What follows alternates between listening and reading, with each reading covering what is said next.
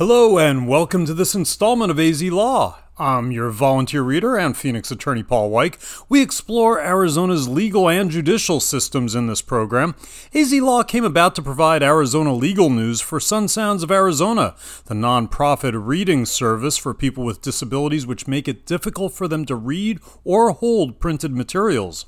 It's broadcast on Sunday at 10:30 a.m. and p.m. and other installments available on demand. Our arizonaslaw.org website is independent of Sun Sounds, but its prime focus is to support Sun Sounds, which, by the way, is a service of Rio Salado Community College, along with KJZZ and KBAQ radio stations.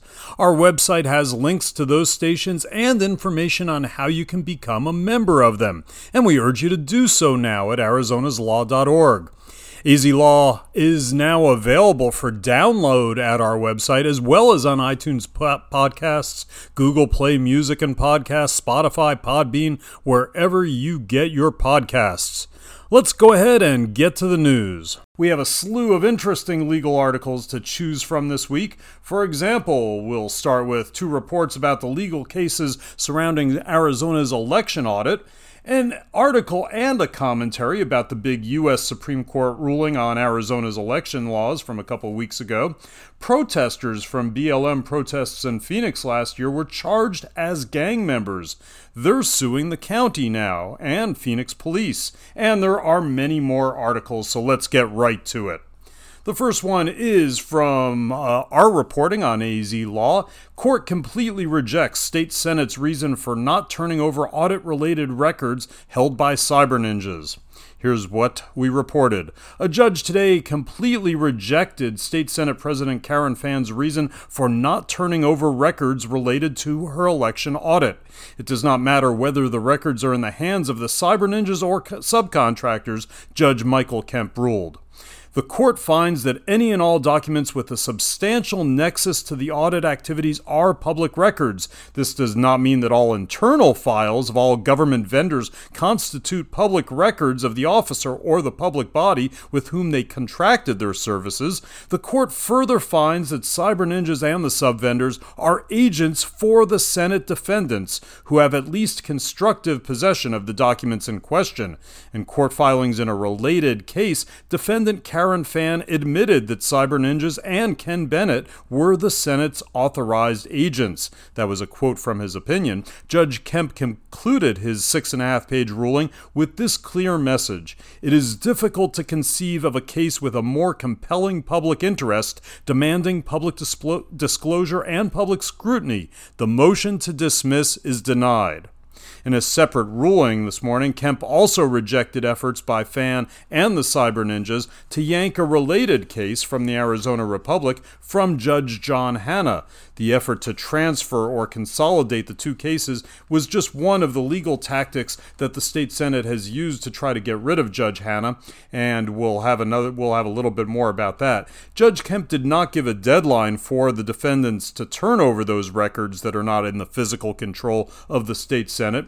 There are 2 dates in related proceedings, however. First, the order to show cause return hearing that was supposed to take place in the Arizona Republic's case was pushed back to July 21st. And the U.S. House Oversight Committee got into the act yesterday with an extensive request to cyber ninjas for documents and communications, and they gave a deadline of July 28th. And that was reported July 15th on AZ Law, which is arizonaslaw.org. Court completely rejects State Senate's reason for not turning over audit-related records held by the cyber ninjas. And in a related article, previous day, July 14th, we reported Stranger and Stranger, Cyber Ninjas tries to disqualify judge by calling him biased and his previous ruling plainly bizarre. The cyber ninjas are trying to turn the tables and disqualify the judge in one of the public records lawsuits against them and the Arizona State Senate. The ninjas accused Superior Court Judge John Hanna of showing actual bias and prejudice against the Arizona Republican Party and quote-unquote conservative causes. Hanna is the assigned judge in the Arizona Republic's attempt to obtain the results of the state Senate's recount/audit. He's also the judge who sanctioned the Arizona GOP for one of the post-election lawsuits challenging the November election. Not coincidentally, the law firm that was sanctioned along with the Arizona Republican Party in the November case is the same one that is now representing cyber ninjas.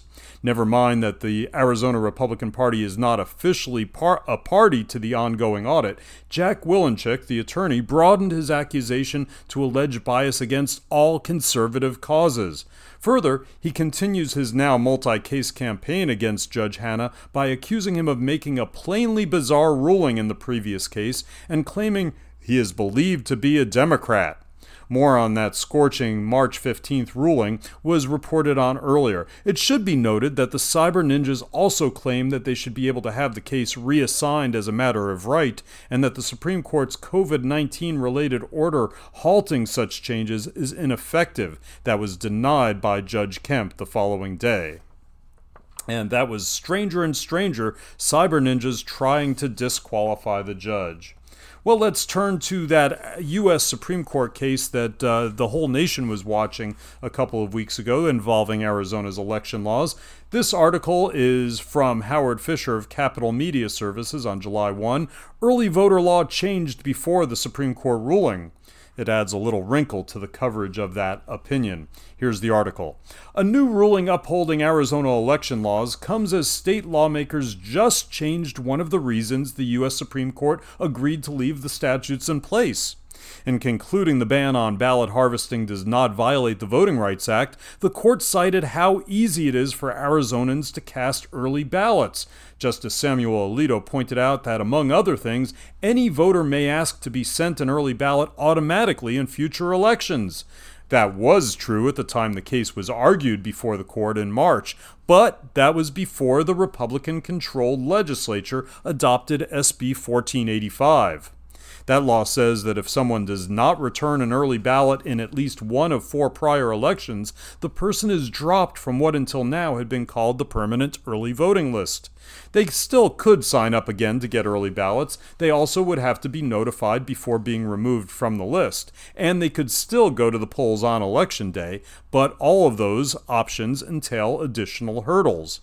More to the point, foes argued this would have a disparate negative impact on minority voters who may be less inclined to vote in every election, but still want the option of getting that ballot for the years that they are interested in casting an early ballot. That proved particularly true in 2020, with not just record turnout, but also nearly 90% of the votes cast by early ballot. All that raises 2 questions. The first is whether the Supreme Court might have reached a different conclusion on the legality of the 2016 law against ballot harvesting had the justices known of the subsequent change by Arizona lawmakers. That, for the moment, remains an academic question. Second is whether this new law fits within the guidelines laid out in the Supreme Court's July 1 ruling about what changes states can and cannot enact without running afoul of the Federal Voting Rights Act. During debate on SB 1485, proponents argued that having unvoted early ballots leads to the possibility that someone else could get hold of them and cast a fraudulent vote. Senator Vince Leach, a Republican from Tucson, said that in Pima County alone there were about 70,000 early ballots mailed out last election that were not returned. But Senator Kirsten Engel, a Democrat also from Tucson, said there is no documented evidence of fraud due to early voting. That may be irrelevant. In their July 1 ruling, the justices said a state need not have evidence of fraud before enacting restrictions designed to protect election integrity. There is, however, still the question of whether the law will have a disparate impact on people of color. That was the argument of Senator Martin Quesada, a Democrat from Glendale. He said that leads him to believe the measure was enacted due to systemic racism. Attorney General Mark Brnovich, who defended the ballot harvesting law at the Supreme Court, said he believes SB 1485 is defensible. In and of itself, cleaning up early voting lists is not something that is going to trigger the Voting Rights Act per se, he told Capital Media Services. And that was early voter law changed before SCOTUS ruling, reported by Howard Fisher of Capital Media Services. And on that case, here is a commentary from the Arizona Republic. It was written by Robert Robb. It's headlined, "Arizona Prevailed in Ballot Harvesting Case, but Brnovich and Scalia were the big winners." Here's his commentary. Attorney General Mark Brnovich was a big winner in the U.S. Supreme Court decision upholding Arizona laws banning ballot harvesting and not counting ballots cast in the wrong precinct. Brnovich defended Arizona's election laws clear up to the High Court when Secretary of State Katie Hobbs was taking a powder. In fact, rather than defend the election statutes she was elected to implement, she actually hired outside counsel to urge the High Court not to accept an appeal from the Ninth Circuit, which had struck down both provisions. The recent legislation stripping Hobbs of any role in legal challenges to the state's election laws has been widely depicted as just partisan and vindictive, but the legislature has an interest in, and a right to, a vigorous defense of the laws it enacts. Hobbs made it clear in this and other cases she would not provide it. Brnovich did, and prevailed. But the biggest winner in the case, Brnovich v. DNC, was late Justice Antonin Scalia. Although the court was divided 6-3, the entire argument among the justices was grounded in the principles of textualism and originalism that he had championed. The heart of the disagreement was what Congress meant when it said that the totality of circumstances should be considered in determining whether there was a violation of the Voting Rights Act. Writing for the majority, Justice Samuel Alito opined that it meant looking at the election system as a whole. Arizona's election system is one of the most expansive in the country regarding opportunities to vote. There is universal availability of voting by mail, vote centers for in-person early voting, and election day voting at polling places. Given that context, according to Alito, exiguous differences in invalidated out-of-precinct ballots and speculative differences regarding ballot harvesting were insufficient to conclude that minorities were being denied an equal opportunity to participate in Arizona's elections. According to Justice Elena Kagan, who wrote the dissent, Congress was instead instructing courts to consider the totality of circumstances relating to the voting rule being challenged. Even if a rule was facially neutral regarding race, it could have a discriminatory effect in practice given the local conditions in which it is applied. I think Kagan has the better reading regarding congressional intent, but she stumbled badly in applying her superior construction to the specific provisions of Arizona's law under challenge. Election Day in-precinct voting in Arizona is losing ground to mail ballots and voting centers. But among minorities who vote in precinct on Election Day, 99% vote in the right precinct. Among whites, it's 99.5%.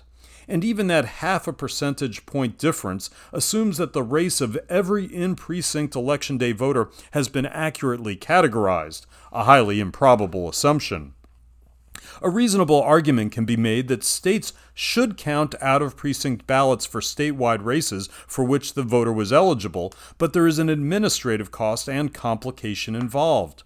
Pace Kagan, there is no basis in the Voting Rights Act for judges to toss out a long-standing practice in Arizona and many other states. Kagan believes that states should be required to secure their interest in things such as ballot security in the least restrictive way possible. There's nothing in the Voting Rights Act that requires that, and it stirs a judicial hornet's nest, as her opinion illustrates. Kagan opined that the ballot harvesting ban, limiting who can collect and deliver mail ballots, had a discriminatory effect on Native American reservations due to the poor mail service on them. Her proposed less restrictive solution was to create an exception for Native clan or kinship ties. In other words, to adopt a law that discriminates based on race in order to comply with a law intended to prohibit discrimination based on race. Given all the hyperbolic hubbub in Arizona about the ballot harvesting ban, it is worth noting that the Biden administration told the court that it did not believe that the ban, or the out-of-precinct voting provision, violated the Voting Rights Act. And the dissenters found that the ballot harvesting ban violated the VRA only as applied on the reservation and not generally.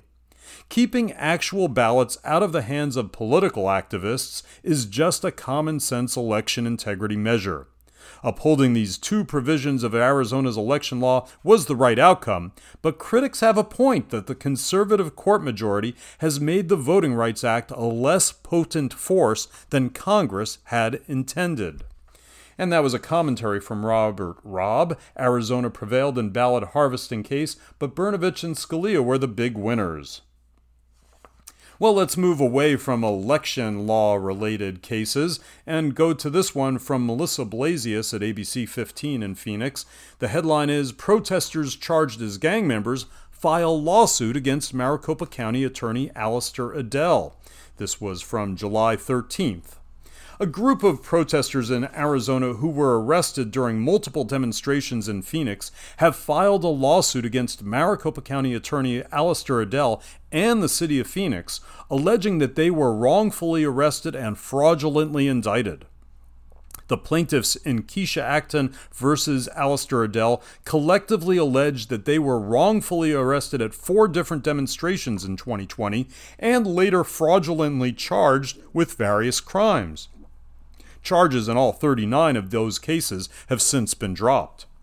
I myself was arrested on October 3rd and, called a gang member for being in the streets and standing up for my rights, Acton said. I was facing 8 years in prison simply for the lies Phoenix police fabricated. William Reed, another plaintiff arrested during protests, said, I am pretty sure we all feel violated by a place that we call home. The 120-page lawsuit includes claims of conspiracy to deprive civil rights, false arrests and malicious prosecution, First Amendment retaliation, defamation, and excessive force. The most shocking allegation, the one where you say that is outrageous, is the conspiracy between Maricopa County and the city of Phoenix to knowingly make up a street gang, said Mart Harris, an attorney for the protesters. Another attorney, Billy Murphy Jr., said, the day we are not shocked by this level of outrageous police conduct will mean that it is okay. Murphy is a well-known civil rights advocate from Baltimore who is also assisting the plaintiffs. Ultimately, the plaintiffs say they want accountability and systematic change at the Maricopa County Attorney's Office and the Phoenix Police Department. As part of the politically charged investigation series on ABC 15, we have spent months investigating protest cases brought by Phoenix police and county prosecutors. The series exposed how police and prosecutors work together to grossly exaggerate evidence and present clearly false testimony to grand juries to indict protesters. ABC 15 also uncovered that the members of the Phoenix Police Protest Response Team owned, shared, and sold challenge coins to celebrate violence against protesters. The coin's language is even tied to hate speech. A notice of claim was filed by the protesters in March, warning the MCAO. The settlement amount listed in that claim to avoid a lawsuit was $119 million. As a result of ABC 15's reports, the Phoenix Police Department and the Maricopa County Attorney's Office have each ordered separate outside investigations. There is no estimate for completion for any of the probes. Sergeant Doug McBride, a key sergeant involved in the protest cases, is now on the Brady list, and initial prosecutor April Sponzel is now on leave. A spokeswoman for Adel told ABC 15 they have not yet been served with a lawsuit and they can't comment on pending litigation. The Phoenix Police Department declined to comment for the same reason. And that was a report from ABC 15 Phoenix and Melissa Blasius. The headline, Protesters Charged as Gang Members File Lawsuit Against Maricopa County Attorney Alistair Adel, and also against the Phoenix Police Department. Next, we turn to this article from the Associated Press dated July 14th. Ex-politician's accomplice gets 2 years in adoption scheme. A woman who acknowledged helping a former Maricopa County assessor, Paul Peterson, in an illegal adoption scheme involving women from the Marshall Islands was sentenced to 2 years in prison on Tuesday. Linwood Jeanette, 47 years old, took part in submitting false applications for the birth mothers to receive state-funded health coverage, even though none of the women resided in the state. She had pleaded guilty to conspiracy and theft charges for her role at Peterson's direction. He was a Republican who served as Maricopa County assessor for 6 years. Peterson worked as an adoption attorney before resigning his elected post and pleading guilty in 3 states to crimes related to the scheme. The healthcare fraud committed by Peterson and Jeanette totaled $814,000, authorities said. Peterson is currently in prison, serving a total of 11 years for a conviction in Arkansas for conspiring to commit human smuggling and the healthcare fraud conviction in Arizona. Additionally, he was sentenced to 1 to 15 years in prison in Utah for a human smuggling conviction. That Utah sentence, which leaves it up to the state's parole board to decide how long a person actually serves, is to be served concurrently, meaning Peterson could be done with his Utah sentence by the time he completes the other sentences, or have up to 4 more years. Authorities say Peterson illegally paid women from the Marshall Islands to come to the United States to give up their babies in at least 70 adoption cases over 3 years. Citizens of the Marshall Islands have been prohibited from traveling to the U.S. for adoption purposes since 2003. Jeanette was accused of serving as a point of contact for people in the Marshall Islands who looked for pregnant women interested in coming to the U.S. to give up their children for adoption. Investigators have said Jeanette relayed information about birth mothers to Peterson, who then bought the women passports and plane tickets to Phoenix. Jeanette's attorney said that she was a native of the Marshall Islands and that she had cooperated with investigators. That was ex-politician's accomplice gets 2 years in adoption scheme. That was reported by the Associated Press. Our next article is from Brooke Newman of Cronkite News. It's from July 14th. The headline is, Arizona executions put on hold over snafu with death penalty drugs. The state's plan to execute 2 death row inmates as early as this fall were derailed on Monday when the Arizona Supreme Court ordered the state to first determine the viability of its execution drugs before pressing ahead. The order came after the state acknowledged that the pentobarbital that it planned to use in the executions would only be good for 45 days, not the 90 originally claimed, and after Attorney General Mark Brnovich had asked the court to cut the briefing schedule in half in order to account for that error. Critics said that move showed Brnovich's extraordinary arrogance in trying to speed up the executions of Frank Atwood and Clarence Dixon, who were sentenced for separate decades-old murders. Robert Dunham, executive director of the Death Penalty Information Center, said Brnovich's effort to press ahead with the executions has nothing to do with carrying out the law or with fairness. He said it is just a way of trying to expedite executions at any cost. But a spokesperson for Brnovich said both Atwood and Dixon have exhausted their appeals and the families of their victims deserve justice. Brnovich will continue to fight for victims and their families, said Katie Connor, the spokesperson. Justice delayed is justice denied. Defense attorneys said the most recent problems with the state's execution protocols are just the latest example of Arizona's troubled history when it comes to carrying out fair and legal executions. The state's precipitous request for a briefing schedule before it had secured accurate information about the shelf life of its compounded pentobarbital is just the latest in Arizona's problematic handling of execution drugs, said Dale Bache, a federal public defender representing Dixon. Arizona has had a history of acting improperly and without regard to fairness or the law when it comes to executions, said Dunham. The state has not carried out an execution since 2014, when the lethal injection that was supposed to kill convicted murderer Joseph Wood instead left him snorting and gasping on the execution gurney for almost 2 hours. After that, the state attempted to import lethal injection drugs that were confiscated at Sky Harbor Airport by customs officials. Its troubles with lethal injection led the state to invest in the rehabilitation of the gas chamber last used in 1999. That caused an uproar when critics said the state planned to use a chemical related to the gas that was used during the Holocaust. The latest execution efforts began in April when Brnovich said he would push for the executions of Atwood and Dixon. Records obtained that month by The Guardian show that the state bought $1.5 million in lethal injection drugs. Atwood has been on death row since 1987 for the 1984 kidnapping and murder of an 8-year-old Tucson girl. Dixon was serving a life sentence for an unrelated sexual assault when a DNA match linked him to the 1978 rape and murder of an ASU student in Tempe, for which he received the death penalty. Brnovich asked the Arizona Supreme Court to set a hearing schedule for the executions based on a statement from an Arizona Department of Corrections pharmacist who said the state would have 90 days to use the pentobarbital once it was compounded for lethal injection. The court granted that motion in May, clearing the way for the executions to be carried out as early as September. But in June, Brnovich filed another motion, citing a statement from the same pharmacist who said the drugs would only be good for 45 days after compounding, and he asked the court to cut the schedule in half. The Corrections Department did not immediately respond to a request for comment. The court on Monday rejected Brnovich's latest motion and reversed its May order setting a schedule. The court said the state could renew its scheduling request after specialized testing to determine a beyond use date for compounded doses of the drug. The Arizona Supreme Court correctly recognized that the state is unprepared to carry out an execution in a safe and legal manner, said Bache.